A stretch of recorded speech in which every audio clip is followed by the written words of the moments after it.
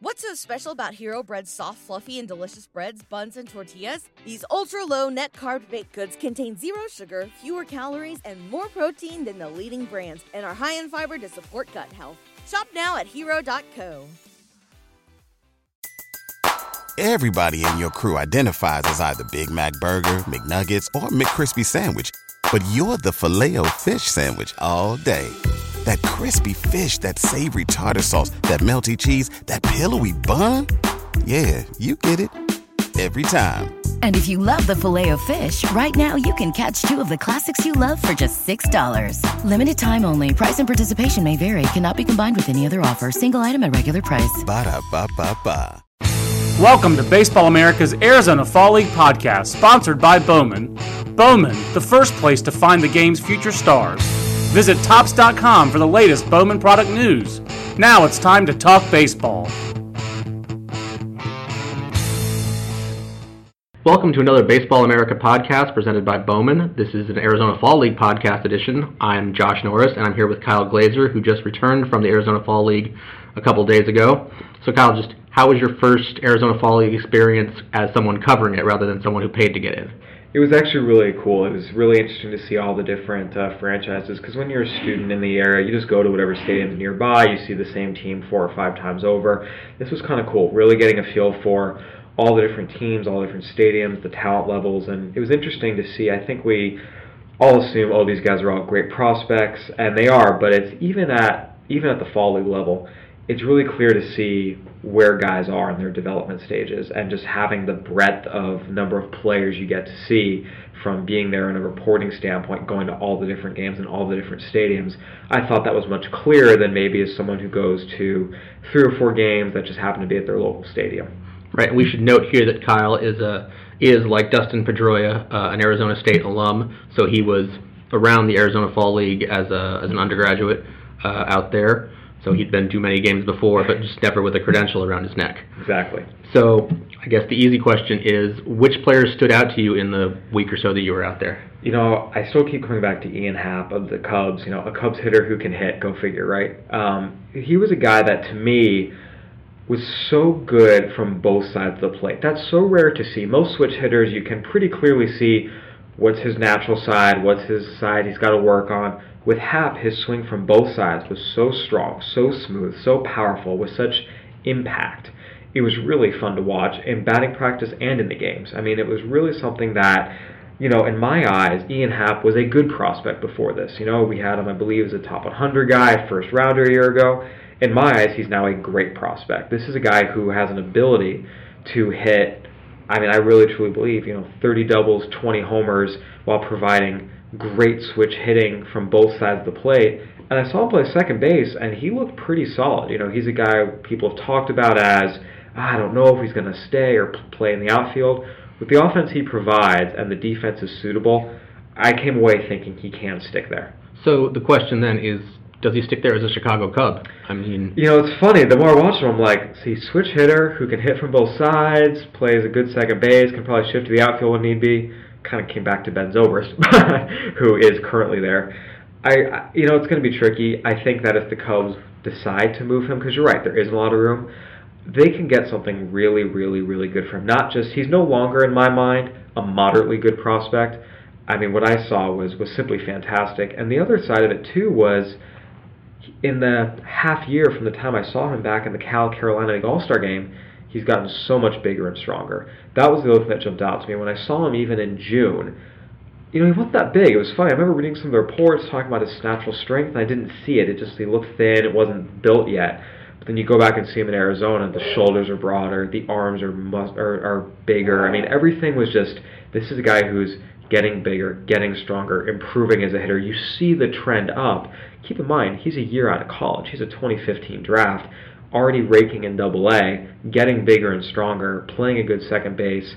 And again, even at the major league level, a lot of switch hitters have a dominant side. It's pretty rare to find a guy who can really, truly hit effectively from both sides. And you look at Ian Happ, whether it's a number standpoint, whether it's a swing mechanic standpoint, he appears to be one of the select few who can. Yeah, so you saw, obviously, the Mesa Club, which I somehow missed in a week down there. Who else stuck out to you on Mesa? I know they had Eloy Jimenez, Greg Allen with the Indians, Bradley Zimmer, Anthony Alford, too. You know, Eloy had a guy that had that proverbial sound off the bat in BP, and I first noticed it in the Futures game batting practice in San Diego. It was the first time I'd ever seen him live. Just watch him step to the plate, the swing, everything. You're like, okay, this guy's different. And then seeing him in BP in Arizona, and keep in mind, I'm not a guy who puts a whole lot of stock into BP. I know some people who watch baseball and try and evaluate do. To me, game swings are what matters. But he's a guy you just can't ignore. The sound off the bat, how quick the ball jumps off his bat to all fields. Unfortunately, the game I was at, he got pulled after 2 at-bats, and I never saw him again. And I couldn't find out why that was. But, you know, that's going to open your eyes. To be completely honest, the only other guy that really stood out to me on Mesa was a guy that maybe isn't a prospect in the Baseball America sense. You know, Alfred didn't do much. Allen didn't do a whole lot. But I've seen Allen better. Kjerstad, the Kjerstad. Dexter Kjerstad, yeah. With Miami. It's a very weird swing. It's kind of down here, you know, He demonstrates for the podcast listeners. Sorry, it's just Google it. You'll see what I mean. I can't really describe it. But it works. The bat head gets to the ball very quickly. He's big and strong. It goes all over the field. He, to me, is just one of those guys that no one's ever going to look at him and say, ooh, prospect. But guy can hit, and the guy's got a good build. And you know what? Guys like that tend to find their way to the majors. Just a guy in the back of my head I'm going to keep in mind. So let's move outside of Mesa. Who else did you like?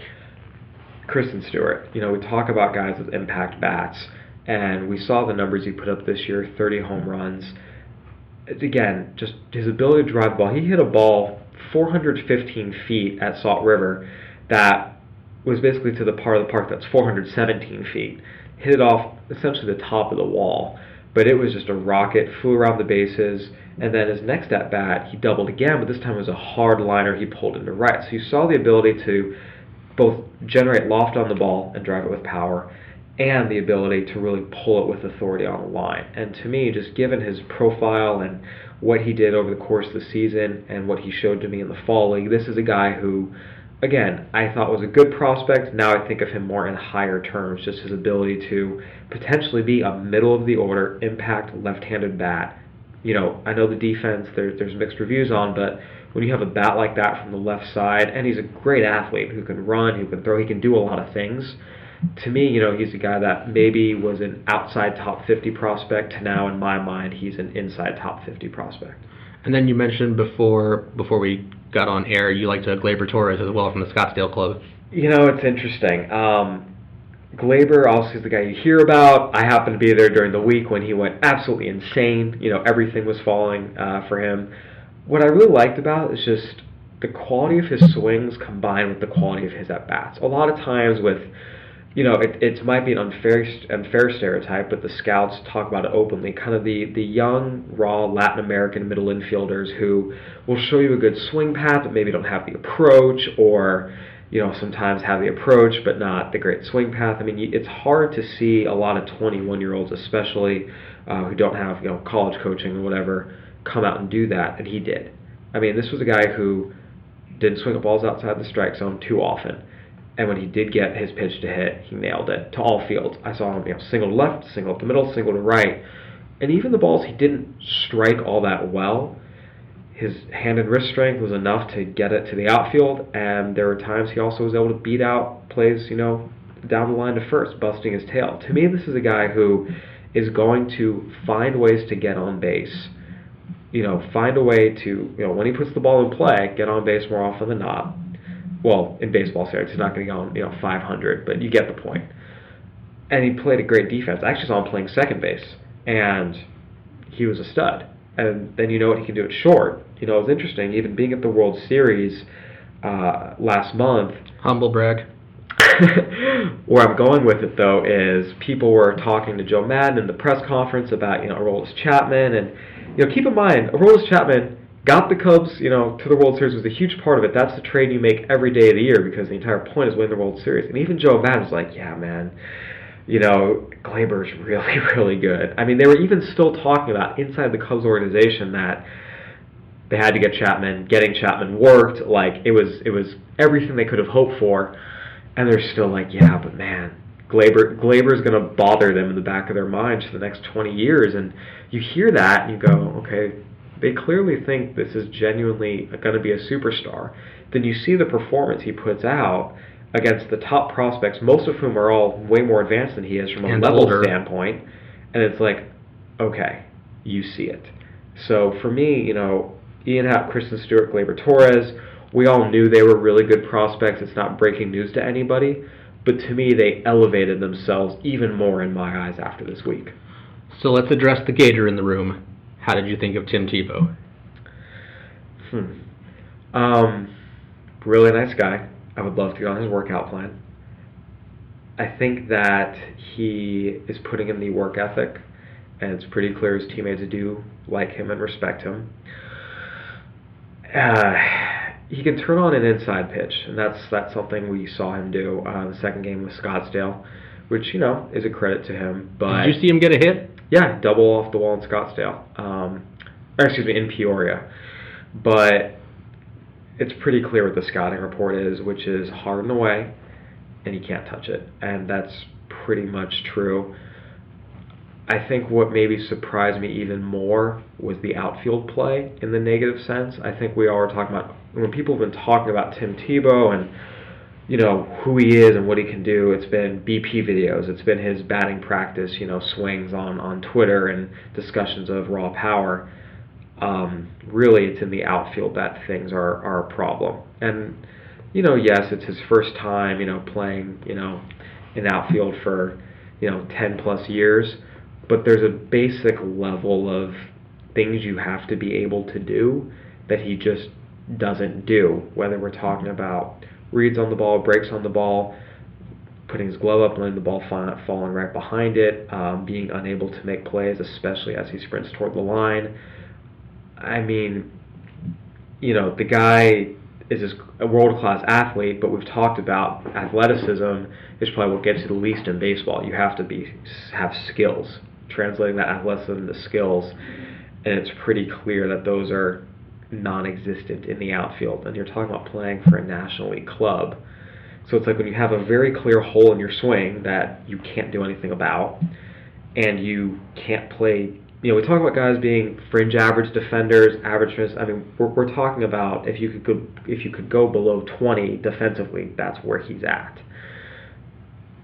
So if you're not going to hit and you're not going to play defense, you don't have a path, and that's if you're a 20-year-old. Then you take in the account the other stuff. I mean, he's, the bat's getting a little better. When I saw his walk-off hit against Scottsdale, it was his 5th hit in 6 games. He had the double a few days later. He had a multi-hit game the other day. So, I mean, there's some things happening there as he gets more reps, but, not enough where you start to think maybe there might be a secret sauce here that will lead him to success. Of course, he's also hitting against pitchers who have been competing since February. There's a lot of ways to think about it, but let's put it this way. I found it kind of mean, but it was true. When he stepped to the plate, I was sitting with the scouts, they all started chuckling. I mean, and it's not because they're mean old crotchety folks who say, oh, he has no chance because they're biased. It's because these are guys who have watched him for 4 or 5 weeks now and have seen it and are like, there's just nothing here. Well, he'll look real good in a Rumble Ponies uniform at some point next year, maybe. Well, that's what was interesting. At the general manager meetings, even Sandy Alderson, someone asked about this, like, we hope he can get to a full season affiliate. So Binghamton, is AA. They're not talking there. They're talking hoping he can go to Columbia. But that's going to depend on spring training. And we'll see. That's the Mets are not going to cut him. They made it very clear. They signed him. They're going to give him a shot. They're going to bring him to spring training and assign him to an affiliate at some point next year. But after that, it's going to be strictly about performance. Well, he'll look real good in the Fireflies uniform then. Perhaps. But, among the other guys who are, maybe more prospect heavy that I came away from, I don't want to say disappointed in, but maybe with more concern that I had previously. I actually think one guy is James Caprillion, who I know you loved and you saw great, and it's hard because he's, post-surgery, and it's not always easy to recover from an injury. The stuff is undeniable. I saw him get swings and misses in the zone on 3 different pitches. It's all there. My issue was he worked entirely belt up, and it left him, up for a lot of hard hit balls, and that's why he's given up 4 home runs in his last 13 innings. I mean, if you're a pitcher who works belt up, even if you have elite velocity, major league hitters are going to get you. And so for me, that's where I'm like, okay, maybe pump the brakes on Caprillion, where you see the radar gun and you see the occasional dirty swing and miss, and you go, oh my goodness. But until he consistently can pound the bottom of the zone, not leave pitches up, and give up, again, 4 home runs in stretches of 13 innings, it might be wise to pump the brakes a little bit until he shows he can do that. Fair enough. So it's your first fall league, I said, as a reporter. Favorite park? Salt River. That was not built yet by the time that I had graduated ASU. It was in the process of being built. Stunning. Absolutely stunning. It frankly is nicer than most minor league parks, and obviously it's not the same size as some major league parks, but from an amenity standpoint and a quality of experience standpoint, it absolutely is better than quite a few major league stadiums I've been to. Which is saying something. We're not talking about, it's not built like a minor league park, it's built like a major league park with all the amenities and the setup and the press box and the outfield. It just has fewer seats. It's meant to hold minor league or major league spring training. Right. But even compared to other major league spring training facilities, you look at, Peoria, Scottsdale, which used to be the Gem, I still think it has a much bigger feel, but in a good way. It's I thought that was really prime. I saw a lot of good prospects, a lot of interesting prospects. I think that, coming out of it, one of my biggest takeaways is the guys we identified as elite prospects are identified as such for a reason. It was pretty clear to see the gap between, the Ian Happ's, Gleyber Torres, Christian Stewarts of the world, and, again, as I'm watching some of these other guys, come out and play, I'm debating whether or not to name names here because I'm not trying to insult anybody, but there's a lot of guys who's like, okay, yeah, you can do some things, but there's not, it's pretty visible, it's pretty clear. And I think that was my biggest takeaway from the fall league, that even in the collection of quote-unquote top prospects, the real top guys separate themselves. So any takeaways from the general manager meetings, which you also attended? Yeah, so that was interesting on Tuesday and Wednesday. The general sense is, I would say the international draft is definitely something on everybody's mind. It's something that people are talking about without being asked about it. And then when you ask them about it, they either do one of two things. They either say, I can't comment, or they expand hugely, which generally means it's an issue that everyone's thinking about, they're just not sure, and because it's real and serious, some are hesitant to talk about it, and others feel compelled to talk about it. I've learned that, if everyone is like, oh yeah, willing to talk a little bit about an issue, it's not a huge issue. They're not focused on it.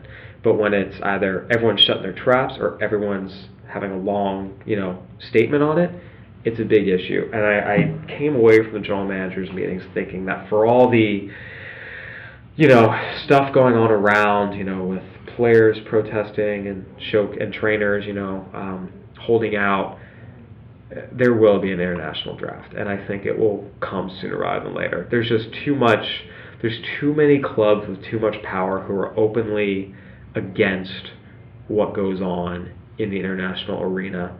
And even with that, even the guys who were talking about, the ones who you think would kind of support it, even they acknowledge there's things we have to clean up. The idea that, there's still this wild, wild west, if you will, is just not conducive to what Major League Baseball is trying to do. And we've seen them, have the idea that the best team, or not the best team, but, the team with the worst record will get the first stab at the best player, and we're going to go on down. I mean, they do consider this people are talking about it as, they're trying to control the money, and they are.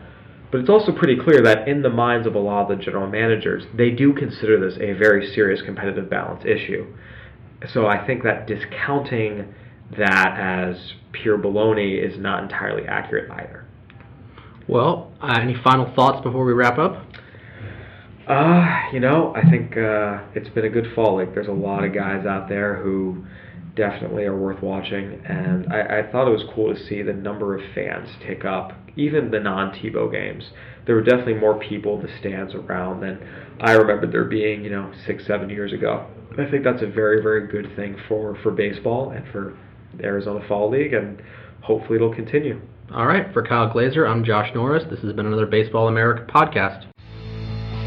This concludes today's Arizona Fall League podcast. Today's podcast was sponsored by Bowman.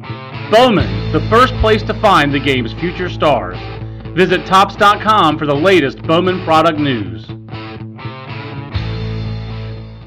Say goodbye to your credit card rewards. Greedy corporate mega stores, led by Walmart and Target, are pushing for a law in Congress to take away your hard-earned cash back and travel points to line their pockets. The Durbin-Marshall credit card bill would enact harmful credit card routing mandates that would end credit card rewards as we know it. If you love your credit card rewards, tell your lawmakers, hands off my rewards. Tell them to oppose the Durbin-Marshall credit card bill.